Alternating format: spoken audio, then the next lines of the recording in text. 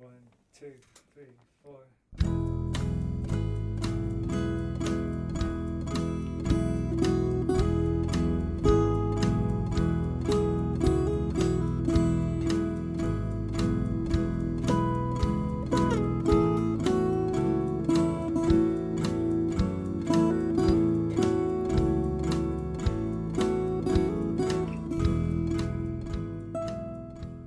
You are listening to Skylight, the Skylight Books podcast.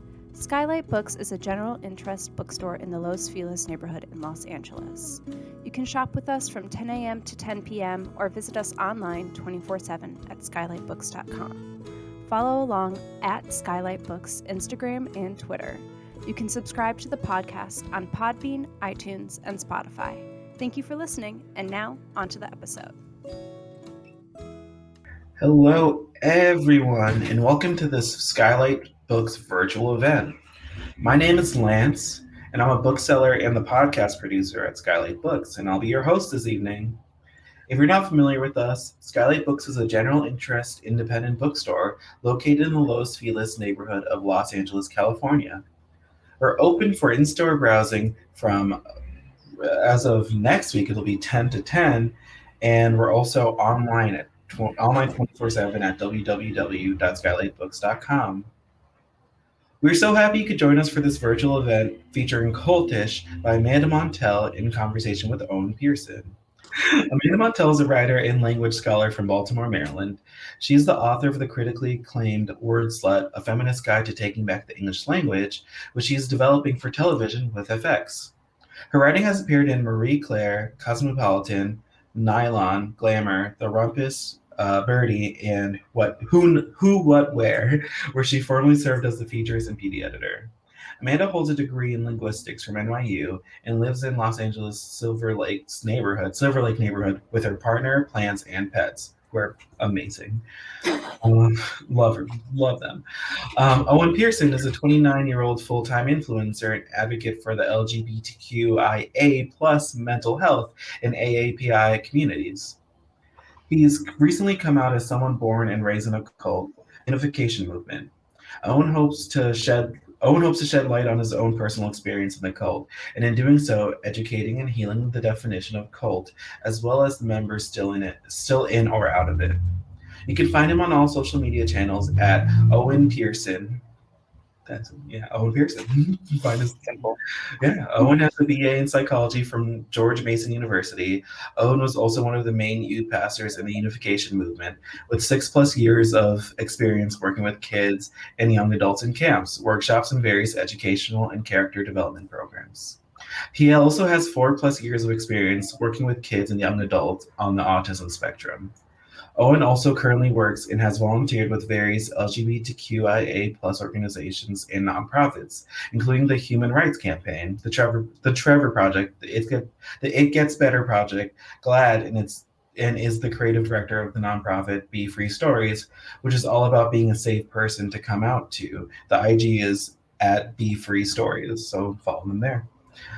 He is currently working on his book, which is an autobiography. So welcome, Amanda and Owen. We're going to start off with your reading, Amanda. Perfect.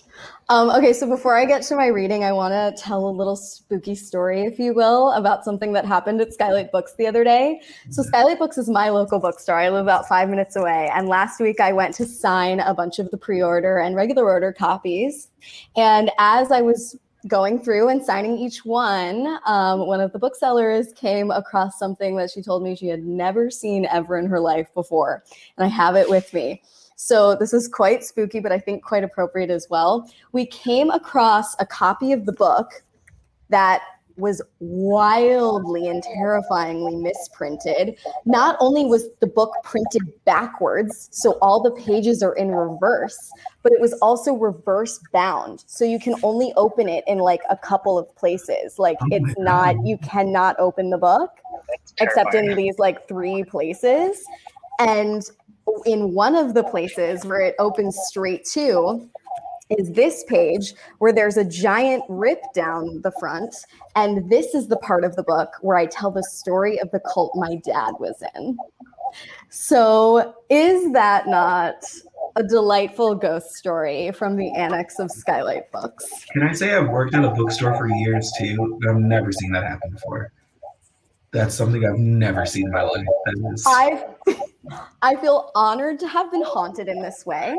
And I thought it would only be appropriate. Oh, I think there actually might be some feedback. Do you two want to mute yourselves?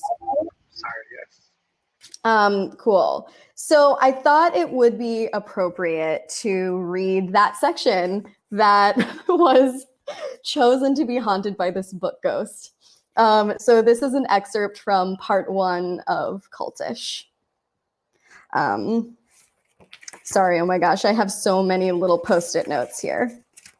Here we go. I grew up entranced by all things cult, mostly because of my father. As a kid, he was forced to join one. In 1969, when my dad, Craig Montell, was 14, his absentee father and stepmother decided they wanted in on the blossoming countercultural movement. So they moved young Craig and his 2 toddler-age half-sisters onto a remote socialist commune outside San Francisco called Synanon. In the late 1950s, Synanon started as a rehabilitation center for hard drug users, labeled dope fiends, but later extended to accommodate non-drug addicted lifestylers. In Synanon, children lived in barracks miles away from their parents, and nobody was allowed to work or go to school on the outside. Some members were forced to shave their heads, many married couples were separated and assigned new partners, but everyone on the Synanon settlement, no exceptions, had to play the game. The game was a ritualistic activity where every evening members were divided into small circles and subjected to hours of vicious personal criticism by their peers. This practice was the centerpiece of Synanon.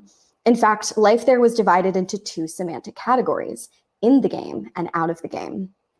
These confrontations were presented as group therapy, but really they were a form of social control. There was nothing fun about the game, which could be hostile or humiliating, yet it was referred to as something you played. It turns out this type of extreme truth-telling activity is not uncommon in cultish groups. Jim Jones hosted similar events called family meetings or catharsis meetings. I cut my teeth on Synanon tales from my father, who escaped at 17 and went on to become a prolific neuroscientist. Now his very job is to ask hard questions and seek proof at every turn. My dad was always so generous with his storytelling, indulging my wide-eyed curiosity by repeating the same stories of Synanon's dismal living quarters and conformist milieu, of the biologist he met there who tasked him with running the commune's medical lab at age 15. While his peers outside Synanon were fretting over puppy love squabbles and SAT prep, my dad was culturing followers' throat swabs and testing food handlers' fingertips for tuberculosis microbes. The lab was a sanctuary for my dad, a rare space on Synanon's grounds where the rules of empirical logic applied. Paradoxically, it's where he found his love of science. Hungry for an education outside the commune's closed system and desperate for a legitimate diploma that would allow him to attend college, when he wasn't in a white coat or playing the game, he was sneaking off the settlement to attend an accredited high school in San Francisco, the only Synanon child to do so. He stayed quiet, flew under the radar, and privately interrogated everything. Even when I was a little kid, what always gripped me most about my dad's Synanon stories was the group's special language. Terms like in the game and out of the game, love match, meaning Synanon marriages, act as if, an imperative never to question Synanon's protocols, to simply act as if you agreed until you did. Demonstrators and PODs, parents on duty, the rotation of adults randomly selected to chaperone the children's school and barracks, and so many more. This curious lingo was the clearest window into that world. As the daughter of scientists, I figure some combination of nature, nurture, and Synanon stories caused me to become a rather incredulous person. And since early childhood, I have always been keenly sensitive to cultish-sounding rhetoric, but also beguiled by its power. In middle school, my best friend's mother was a born-again Christian, and I'd sometimes skip Hebrew school on Sundays to accompany the family to their evangelical megachurch. Nothing enraptured me more than the way these churchgoers spoke. How, upon setting foot in the building, everyone slipped into a dialect of evangelicalese. It wasn't King James Bible English. It was modern and very distinct. I started using their glossary of buzzwords whenever I attended services, just to see if it affected how the congregates treated me. I picked up phrases like on my heart, a synonym for on my mind, love up on someone, to show someone love, in the word, reading the Bible, father of lies, Satan, the evil that governs the world. Sorry, that's my dog who was very excited about this story. And convicted, to be divinely moved to do something. It was like the code language of an exclusive clubhouse. Though these special terms didn't communicate anything that couldn't be said in plain English, using them in the right way at the right time was like a key unlocking the group's acceptance. Immediately, I was perceived as an insider. The language was a password, a disguise, a truth serum. It was so powerful. Creating special language to influence people's behavior and beliefs is so effective, in part simply because speech is the first thing we're willing to change about ourselves, and also the last thing we let go. Unlike shaving your head, relocating to a commune, or even changing your clothes, adopting new terminology is instant and seemingly commitment-free.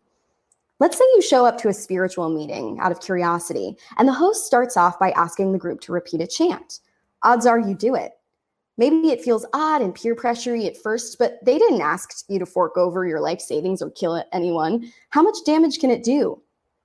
Cultish language works so efficiently and invisibly to mold our worldview in the shape of the gurus that once it's embedded, it sticks. After you grow your hair out, move back home, delete the app, whatever it is, the special vocabulary is still there. In part 2 of this book, we'll meet a man named Frank Lifford, a survivor of the 1990s suicide cult Heaven's Gate, who 25 years after defecting and disowning its belief system, still calls his 2 former leaders by their monastic names, T and Do, refers to the group as the classroom, and describes its members' haunting fate with the euphemism leaving Earth, just as he was taught to do over 2 decades ago. I began this project out of the perverse craving for cult campfire tales that so many of us possess. But it quickly became clear that learning about the connections across language, power, community, and belief could legitimately help us understand what motivates people's fanatical behaviors during this ever-restless era. A time when we find multi-level marketing scams masquerading as feminist startups, phony shamans ballyhooing bad health advice, online hate groups radicalizing new members, and kids sending each other literal death threats in defense of their favorite brands. The haunting, beautiful, stomach-twisting truth is that no matter how cult-phobic you fancy yourself, our participation in things is what defines us.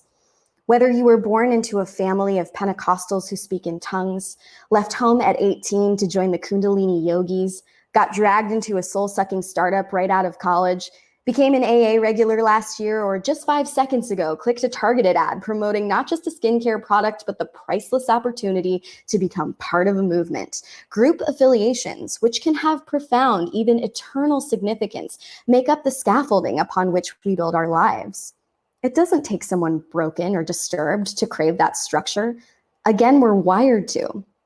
And what we often overlook is that the material with which that scaffolding is built, the very material that fabricates our reality, is language. We have always used language to explain what we already knew, wrote English scholar Gary Iberl in his 2007 book, Dangerous Words. But more importantly, we have also used it to reach toward what we did not yet know or understand. With words, we breathe reality into being. This book will explore the wide spectrum of cults and their uncanny lexicons, starting with the most famously, blatantly dreadful ones and working its way to communities so seemingly innocuous we might not even notice how cultish they are. The words we hear and use every day can provide clues to help us determine which groups are healthy, which groups are toxic, and which are a little bit of both, and to what extent we wish to engage with them. Within these pages lies an adventure into the curious and curiously familiar language of cultish. So in the words of many a cult leader, come along, follow me. So that's a little bit of the beginning of the book. I'm so honored that Owen is here. Oh, I think you need to, we might need to, well, actually, let's do it this way. We'll mute and unmute ourselves as we each talk to prevent feedback. And I think there might be a little bit of feedback right now, but I'll ask you a question and then I'll maybe speak on it. So again, I'm so honored that you joined me for this and are, here to generously share some of your knowledge and wisdom and experiences. So first, I'll just start with a question for you. And it's a question that I asked a lot of the sources that I spoke to for this book, which is just, what is your personal relationship to the word cult and how has it evolved over time? Yeah, that's a great question, Amanda. It's so crazy being here with you with your book, because the way we connect is through DM, direct message on Instagram, right? Because of a mutual friend, Blair Imani. It's the power of social media and the power of being an influencer as someone who has a lot of followers, as you talk about in your book. It's very interesting reading your book from an educational history lesson kind of way, where it's like, for me, it's my lived life. I'm 29 years old. I am half Japanese, half white, which in Hawaii, where I live right now, is a very common thing. Being a Hapa, being a mixed race of Asian descent is very normal here. But the reason I'm a Hapa is because my parents, my dad is white and my mom is Japanese, joined the unification movement, or better known in the 70s as the Family Federation for World Peace. They joined at a very young age. They came from very different backgrounds, very different lives. My mom grew up in Japan. My dad grew up actually in Los Angeles, California. And they were witnessed to, meaning someone from the Unification Church reached out to them and told them that this is it. This is what you need to follow. And what I really loved about reading your book is that the people that join cults aren't necessarily lost or hurting. There's a lot happening behind the scenes, that they are searching for something ideological or beyond their lives currently, that have a lot of suffering and actually pain that they want to get rid of. So the reason I say all this is because the founder of my unification cult movement, whatever you want to call it, was the one that actually matched, meaning, if you will, married my parents together with 10,000 other couples in Madison Square Garden in New York City. They were matched together. The same day my parents met is the same day they were married. And it's the same day that they made the commitment to be husband and wife. Because with the premise that, being married in this movement would bring about world peace. And the reason Reverend Moon, my cult leader, decided to do that is because what happened here in Pearl Harbor, and also what happened in Japan with the atomic bombings in World War II, was super traumatic, super intense, one of the most intense moments of history, right? But what did Reverend Moon at 16, when Jesus came to him on the clouds as a self-proclaimed second Messiah coming of Christ, believe? As he made this cult, as he made this movement, he believed that having families from two different races, two different religions, two different nationalities would bring about peace in the world, would create ideal families or true families with the mission of one family under God to create world peace. As I'm using this language, I'm sure a lot of people listening are like, what does that mean? What is this? And those are things I can dive deeper in later, but I'm known as a blessed child. I'm born with no original sin. I'm kind of tapping back into my ideology that I used as I was in the church cult. So my journey is very interesting. When I lived for 24 years in Northern Virginia in my community, I was very much a big follower of this movement because that's what my parents told me from a very young age. I believed it because I believed my parents. I love my parents. They gave me so much love, so much guidance. But what I also was told from a very young age in this movement is that being gay is not okay. Being someone who doesn't follow our ideals is not okay. The church preached many times, and many times in my youth settings with other people who I considered my friends and family, brothers and sisters, aunts and uncles, there was a lot of conversation and laughter and mockery around homophobia, around the homosexual LGBTQIA space, that made me very triggered and traumatized, but also made me very aware that, I cannot be gay. I cannot be a member of this community because the community I'm a part of, that I'm born and raised in, doesn't support that. And as a child, you want to fit in, you want to belong, you just want to have a fun time, you just want to love your life. So that's what I did. I denounced being gay. I focused on being this Mooney, this kid in this Unification Church, to really just love up the world and love up the space I was in, because who doesn't want world peace? Who doesn't want ideal families? You know, that sounds great. That sounds beautiful. So I really just made that my life mission to be a part of this movement. Fast forward to 23, 24 years, I moved to LA and I came out as gay. I came out as who I always wanted to be, because I never got to share that in a community that didn't want that. Even though that's who I always was. I always knew I was gay since I was in preschool. So my narrative in the church cult was be this Mooney, be this youth pastor, be this pillar for my community to save the world. Moving to LA, my narrative was be gay. I am gay. I just want to tell everyone I'm gay. And also on that path, be an influencer, be a content creator, be someone who can share my story, build my own community, build my own world, because I literally left all that behind. And since moving to Hawaii, I'm a great first date. One of the first things I talk about on my first date is like, hey, I'm from a cult, haha, let's talk about it. Just because I feel like conversation is so important. And I didn't actually come out from a cult actually till 2-3 years ago. I joined a workshop on storytelling in Redland, California with my best friend, Brian, who is the founder of Be Free Stories. And we joined a seminar. And the only reason I spoke up in general there is because someone in my circle at the table, it was like all women wanting to own their businesses and be like, you know, boss babes. And I'm just like, hi, I'm here with my best friend, Brian. And she came out from a cult that was, I believe, Satanism in San Diego. I don't really know much about it, but it was a very intense cult that when she came out as a cult survivor, it triggered me to be like, oh, should I share too? And then I did. And conversations since then have been manifesting in my life every day. It's such, I mean, you tell that story so well and with such empathy and clarity. It's really amazing. And I know like that process of processing is ongoing, but you're so generous and your like emotional EQ is so high.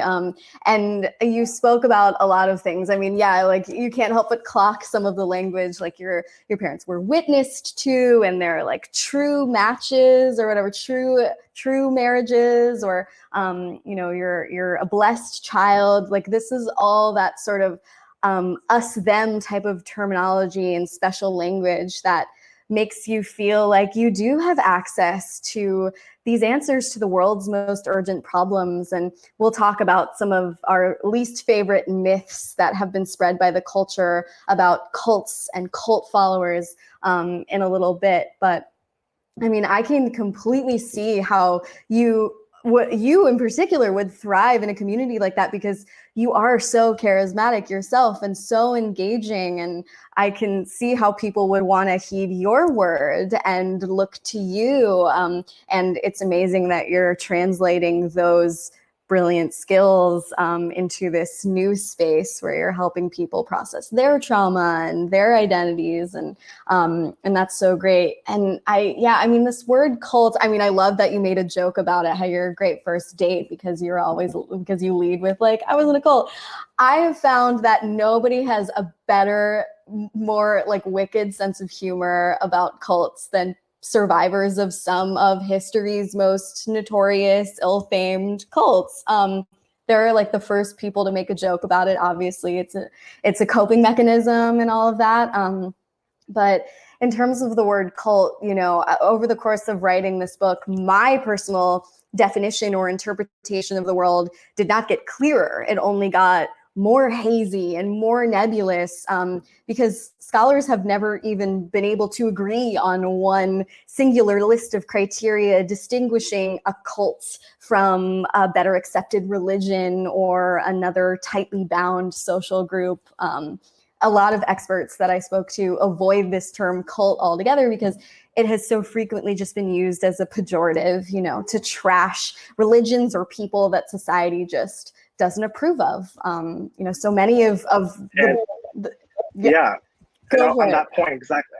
No, I really want to, I love what you're saying, because even talking here, like I know as this gets out there, you know, this is me coming out as a cult survivor. This is me coming out from the Moonies. Like, and for me, like when you first approached me, I'll be honest, like I was very triggered. I was very traumatized because on my journey of being a social media content creator influencer, I've been approached by many, many, many ex-Moonies who are also in the closet or who were in the closet, who have been hurt by this church, who are still hurting by this movement, or others that are angry at me for being like, how dare you defy and defile the true family, the true parents? How dare you defile everything we've worked for? And it's hard. It's a dichotomy that I struggle with every day, because I can be confident now and super happy because I have leadership experience. I was youth pastor for 6 years. My biggest fear, Amanda, growing up, it's crazy. Like my biggest fear is public speaking. Like in elementary school, I would literally start shaking and my hands would get so clammy. I would like get dizzy, I would sweat, and I couldn't read the papers. Like it got like blurry. I couldn't do it. So what did I do? From my church teachings, they teach you all these things about becoming this perfected individual, give and take action, all these amazing words that I actually applied to my everyday life and to every encounter I made, every brother and sister, person I wanted to connect with. I've applied that so wholeheartedly and sincerely because I wanted to be this perfect Adam, perfect person who could help heal the world, help make a difference based on the teachings of my environment and movement. So I just practice every day. I would practice in front of the mirror, I'd practice in the bathroom, just talking, reading. And then I would read scriptures. We have a Bible book called The Divine Principle, which is basically the book that we use as our everyday, every Sunday. When I was younger, we did something called Hundoke, which is a Korean word for pledge, where it's like you do readings every day. You have to dress up really nice, and you're like 7 years old, and you're like, I'm tired. Why do I have to wake up at 5 a.m. and bow to a picture of these Korean people that don't even know me, but my parents love them, so let's do it. Every week for most of my childhood. But my dad gave us Kit Kats, so it's worth it. But basically what I'm trying to say is like I cried yesterday like almost all day because this is hard for me. This isn't like, like let's do this for clout or for money. I'm not getting paid for this, guys, by the way. Amanda doesn't pay me. Like I'm doing this because it's so important to share this story because it's not just my own. I cared about my movement so much. I gave my whole heart to this movement. I didn't do youth ministry. I didn't lead summer camps and winter workshops. I didn't drive kids to and from youth group at night. I didn't save one of my friends from suicide. I didn't hear my youth group kids' stories of their parents fighting them, verbally abusing them, physically abusing them. I didn't go through all this trauma in my life to be fucking quieted anymore. That's why I have a platform. My platform is not for me anymore. The reason I'm growing so much on social media now is because of the Stop Asian Hate movement that happened this year in April. I spoke up and I asked for help. And so many people from my movement have been asking me for help for years, but I wasn't ready to give help. I wasn't ready to help, but now I am. That's why I'm here. I don't care who judges me or who's saying what. Like, I'm going to keep going, and I'm going. And I appreciate you, Amanda, for letting me have a platform to share in this cult survivor journey I'm on. Whatever people want to define that as, that's their perception. But I know too many people in my life that are broken because of the cult. And too many people have nothing anymore. But it doesn't matter to me because I know some people in this cult that I grew up in have found so much solace and love. And that's the other side of it, right? Like, we were a community. We didn't think of ourselves as a cult because it was just family. It was just fun. It was just our lives. Nobody joins a cult. Yeah. No one joins a cult.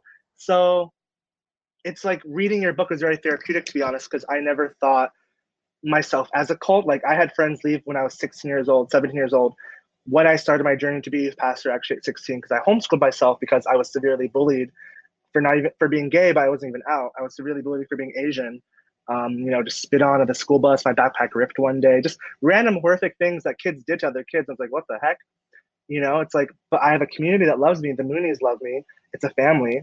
I can be safe there. So I homeschooled myself. I put my whole life into it, only to realize when I come out on the other side, it's not the case. I'm actually not supported. I'm not loved, even though people tell me that. When I see their social media posts, when I see who they hang around with, when I see them getting matched and blessed in this cult, that doesn't support me. You're continuing the narrative that I don't belong, and that's why I left. Yeah, I mean, oh gosh, there's so much to touch on. we were saying, you were saying how like it's not all bad. Like who would ever stay in a group that was all bad? And somebody recently, when I was doing like an Instagram live with my dad, asked, was there anything that he took away from his years in Synanon that was actually positive? And my dad has such fortitude. He's like you. He's like looking forward, press on, soldier on. Like, how can I take this trauma and transform it into something positive? And he said, yeah, there was actually something, you can look back and you can say all of that was just negative. It was all for naught. But he was like, no, there was something that I took away from it that I carry with me to this day. The charismatic, but ultimately very power abusive and violent leader of Synanon, this guy named Chuck Dederich, is credited with coining the phrase, today is the first day of the rest of your life. And even though there was a lot of really damaging shit that went down in Synanon that of course did not start out as damaging, these groups start out, as you mentioned, as a solution to the world's most urgent problems. And they love bomb you. This is the term that's used to, make you feel like you're special and you're chosen and you're blessed and like you're special enough to have access to this wisdom, to have access to these answers. And that's so compelling. I mean, who doesn't want to be a part of a community that, promises to solve problems from poverty to drug addiction to racism? I mean, that's how all of these groups start. But, even though there was a lot of that incredibly negative experiences in Synanon, that sentiment that you don't have to be beholden to your past was something that my dad carries with me to this day. And maybe we can get to this question of like the myths we want to dispel, or the one myth of cult survivors, cult followers that we wish to dispel, because this idea that those who wind up joining or staying in cultish groups are desperate, disturbed, intellectually deficient, from all of the interviews and research that I've done, it's just simply not the case. I spoke to this, pretty famous cult scholar named Stephen Hassan, who's an ex-member of the Unification Church too. And he used to recruit members to the Unification Church. And, he knows a little something about the type of person that they wanted to go for. And, he said that they wanted to go for people who were bright, people who were service oriented, the children of firefighters and teachers, people who were curious, people who wanted to help the world, because it took a lot of resources and time and money to recruit someone. Why would they want to go for someone that was liable to break down quickly? The through line that I found from all the people that I spoke to, in addition to being bright and service oriented and all those things, was not an overabundance of desperation, but optimism. This like idealism that the answers to the world's worst problems were available, and that this group held them, and that they could be a part of that. And you really can't fault people for that. I mean, sometimes to put it in perspective, I'll invite people to consider the idea that if you've ever been in an abusive one-on-one relationship or a toxic one-on-one relationship with a romantic partner or even a friend or a boss, then you know pretty well what it's like to stay in a situation that's really damaging for you and others because of so many reasons. Sunk cost fallacy and loss aversion. I've been in this group for so long, I can't leave now. Optimism that if you just stick around for a little longer, things will improve.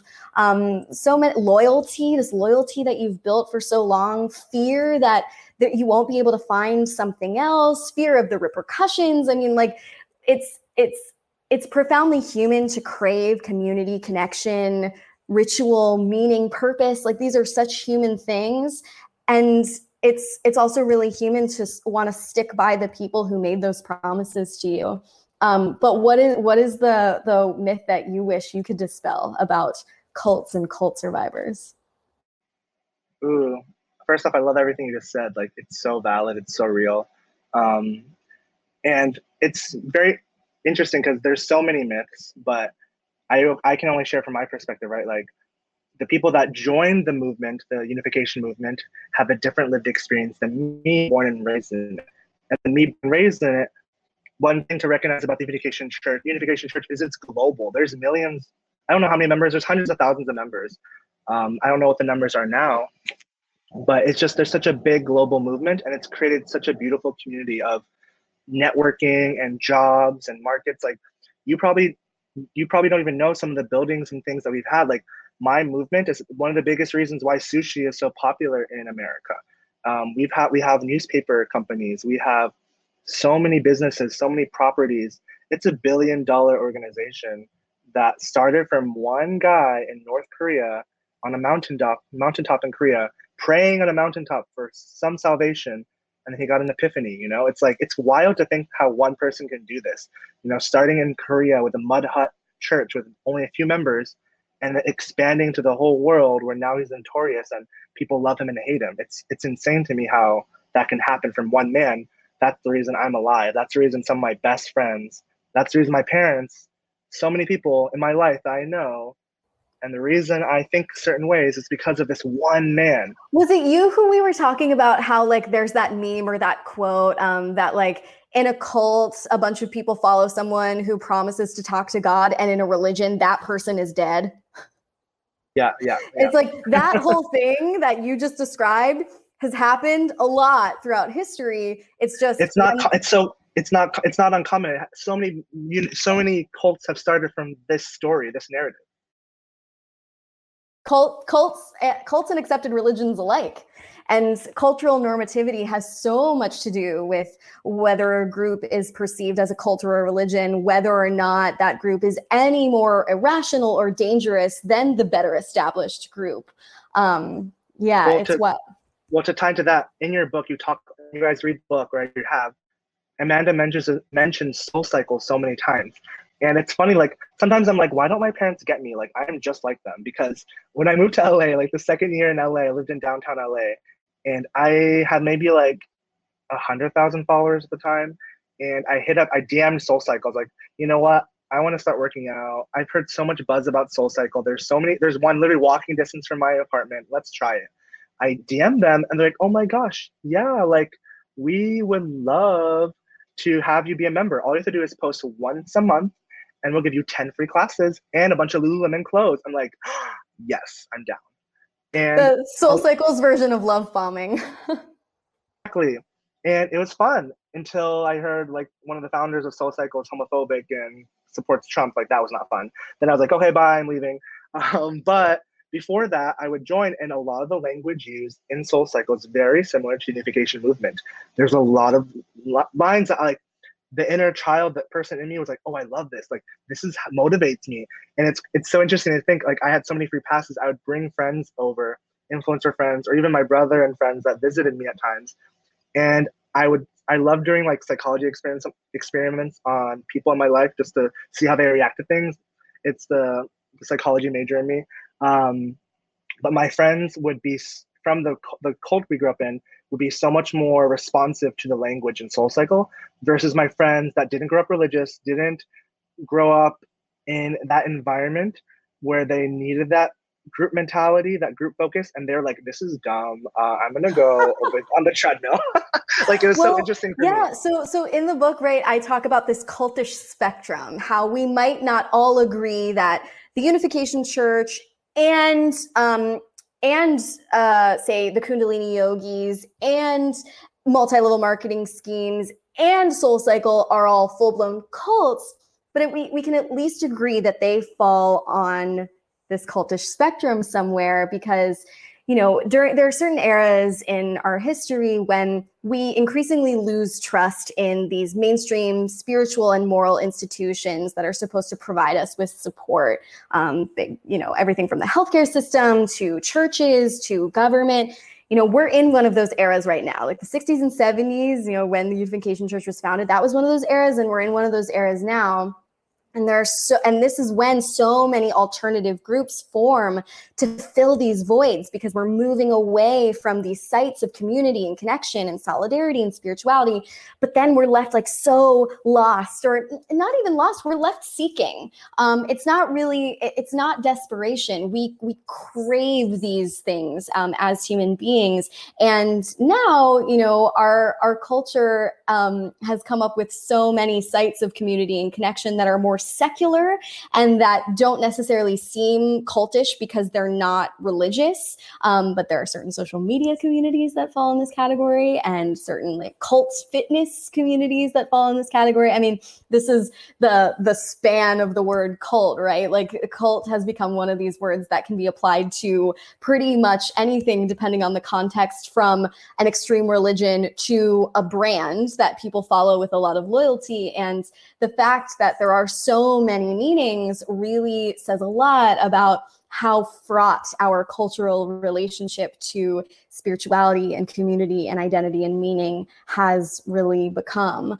But before we want to hear some questions. So there's this ask a question button below. If folks have questions, feel free to ask them. But before we get to questions, I would love to hear like what some of the language that was used during your upbringing in the Unification Church that you like still remember and like serve, and that still serves a big role in your life. Right. Well, before I go into that, I want to address Jenny in the group chat. She's actually, I remember you, Jenny. Hi, Jenny. It's wild. Jenny was not born and raised in the Unification Church, but she was best friends with one of the youth group kids I took care of in my Virginia community. So for Jenny to mention that, I really appreciate you.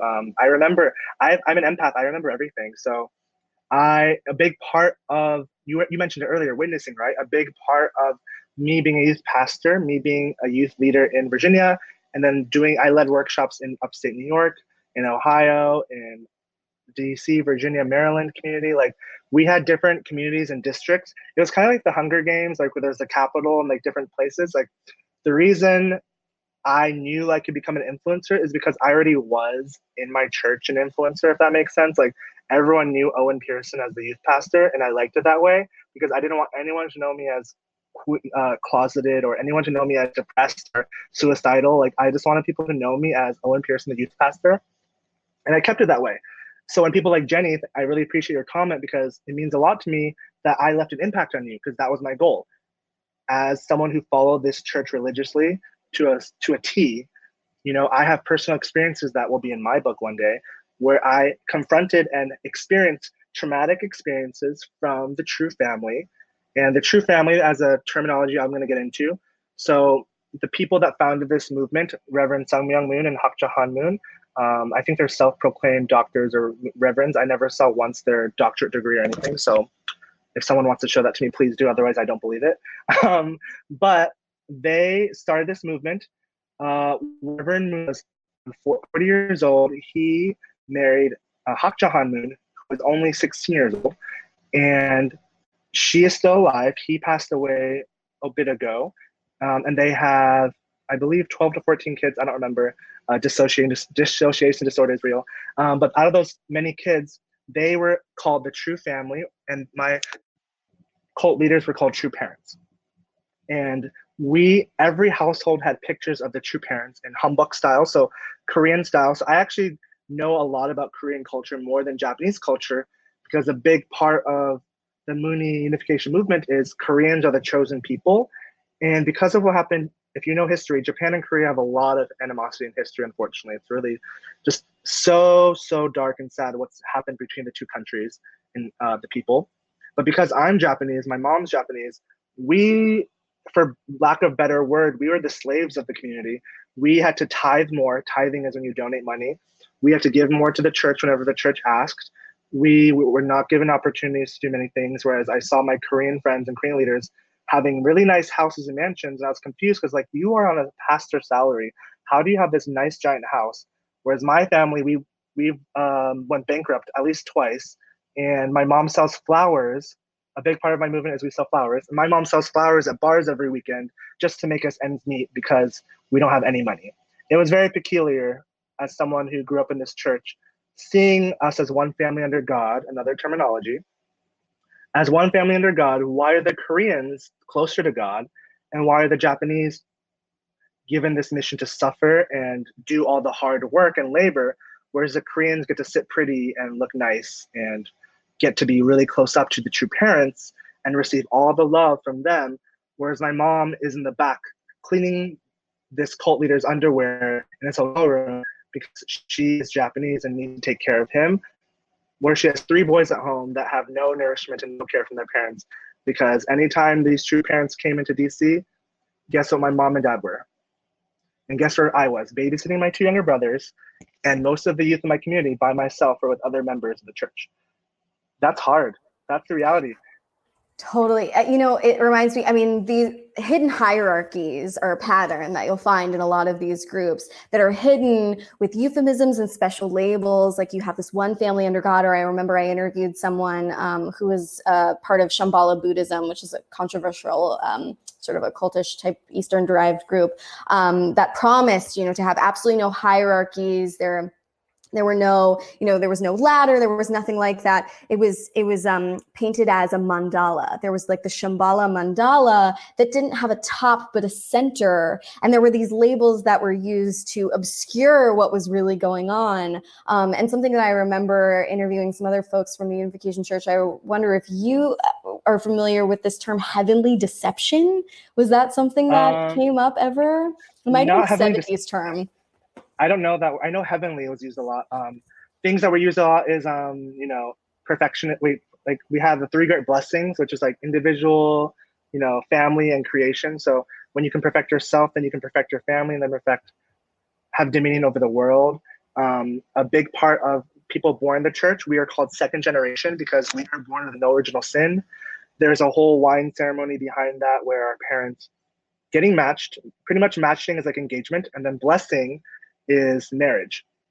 So after the blessing ceremony, for at least a lot of the parents, they had to do a 40-day, fast of no sexual encounter at all with that person. Like conditions, there's a lot of conditions that were made, prayer conditions, and numbers were a big part of our language. 7 was a lucky number, 21, 40 was a big number, 40-day liberations, and there's just so many value in numbers with my upbringing. And the whole concept of no original sin is when you are born in this movement, your children born in this movement are born perfect, meaning they told us that because we're perfect, we have no original sin, meaning we are just like original Adam and Eve. So any family we have after that would be 3rd generation. And we were only allowed to get matched or blessed with other people in our movement. And obviously only a man and a woman. No such thing as gay in this community. So that was a big language of being told from a very young age that we are special and that we have this divine mission with the divine principle, with the true family, one family under God to create an ideal world. And this lofty language is so often used, all of this incredibly like grandiose, love bomby type language is something that you'll find in a lot of these groups, because when you initially create the impression that everyone who's a member of this group is special, you can later trade that for an excuse to mistreat them, which, as it sounds, was something that you experienced when you sort of paint, with the help of these lofty euphemisms, this picture that everyone who's involved with this group is special. Then any mistreatment that you endure can be written off as like special treatment just for you. And you don't want to be on the outside. You don't want to know what's on the outside, because then you won't be a member of this, holy community anymore. And well, before we get to the questions, I actually like everything you're saying makes me think of this one quick section of the book that I want to read really quickly about the power of religious language. It's just like a page. And then there's a question that I really like that's already in the chat. And if others, or that's already in the question tab, and if others have more, feel free to leave them there. But I just want to read this one page really quick. It says, this is from part 3. It says, this is the power of religious language. Whether it's biblical words we've grown up with and know so well we never consider anything different, God, commandment, sin, or alternative phrases from a newer movement, like blessed, like one nation under God, or blessed children. And here I have some Scientology terms. Religious speech packs a unique punch.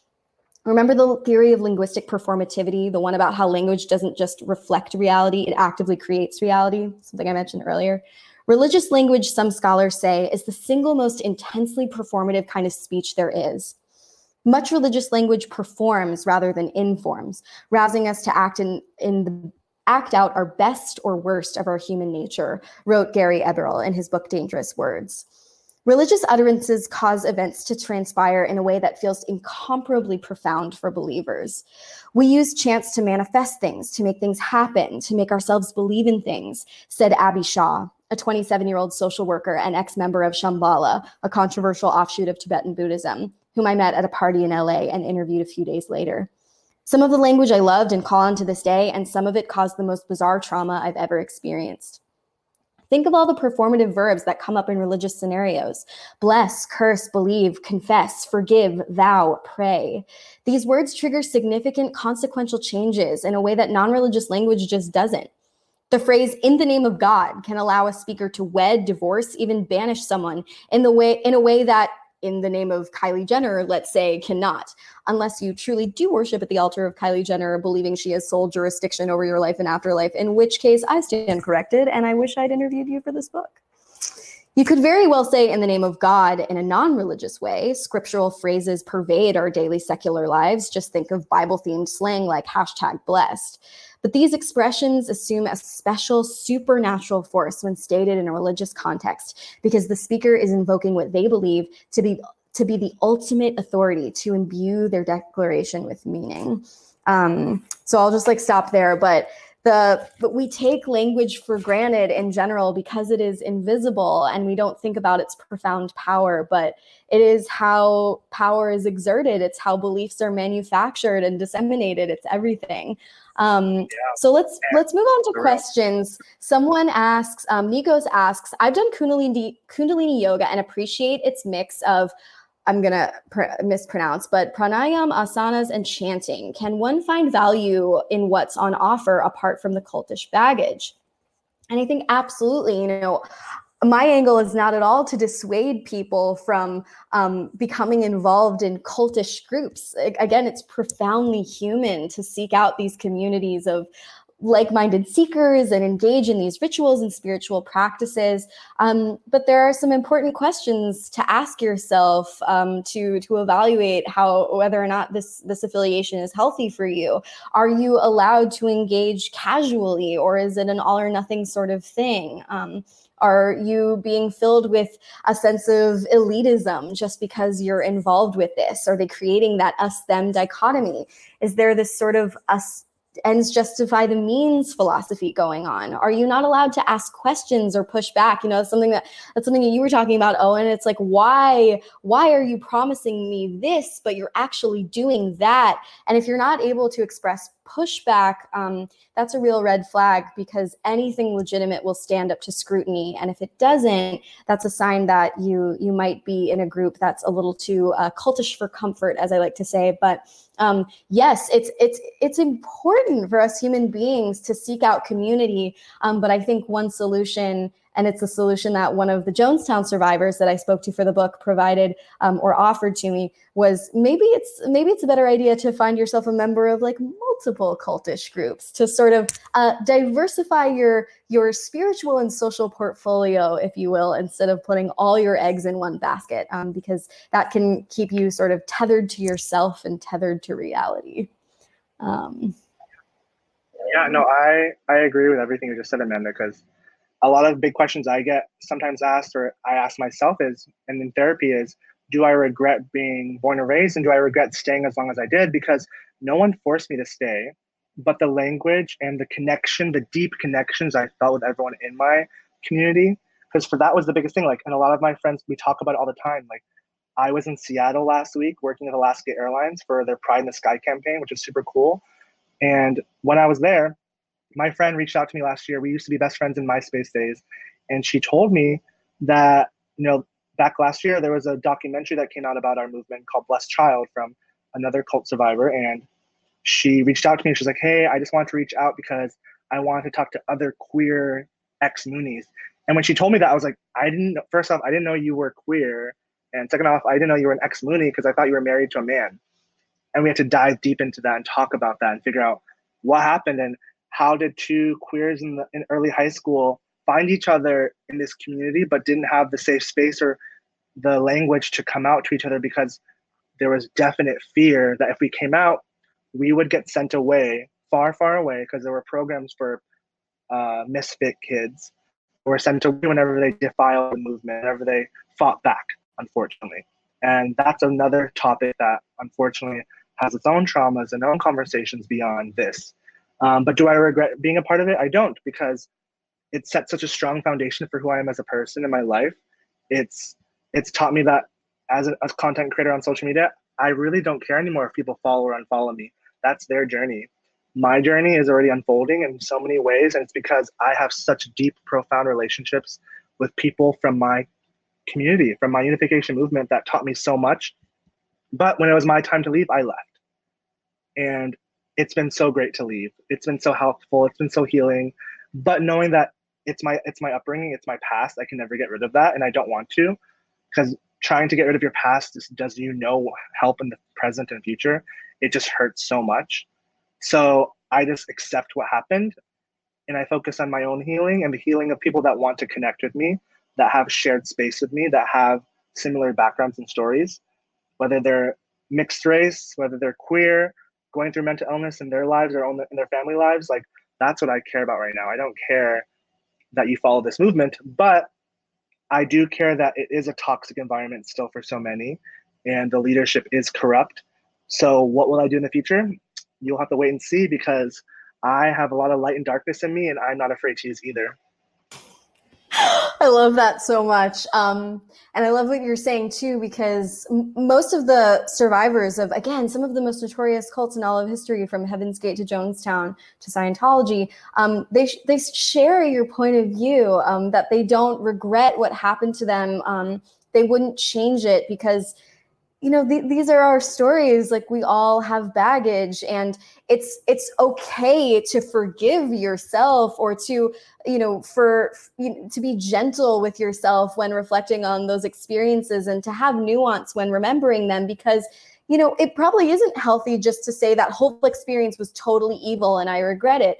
You know, we all have these journeys, and we all have trauma, and we all have our stories, and, you know, it's like what you do with it moving forward. And again, like, this thing that everyone that I spoke to had in common was this optimism. And I admire that so much. And it's so counterintuitive. You think like cult followers, they're cuckoo, but no, they're bright and they're idealistic. And everyone I talked to turned it into something beautiful, whether it was like a one-woman comedy show, or they decided to become like a sort of spiritual guide in a healthy way themselves, or whether they decided to become a Quaker and a human rights activist. Like, there were so many sort of like codas to these different journeys, but they were all really beautiful, and I felt so privileged to be able to hear them. People are being shy with the questions. If people are being shy, I mean, it's a Wednesday night. We can let everybody go. Owen, do you have any like last words? I just want to say thank you to all the people in the chat and who listened. And I'm just so grateful that our paths crossed, Amanda. Like, you were not born and raised in a cult, but your dad did. And you chose to take that on for your narrative and your story. So, yeah, just thank you so much for writing this book, because it's healed me in ways I didn't know I needed healing in. And that is something that I really cherish, and I'm just grateful for, because I didn't expect to be where I'm at today. You know, I thought I was going to die a long time ago.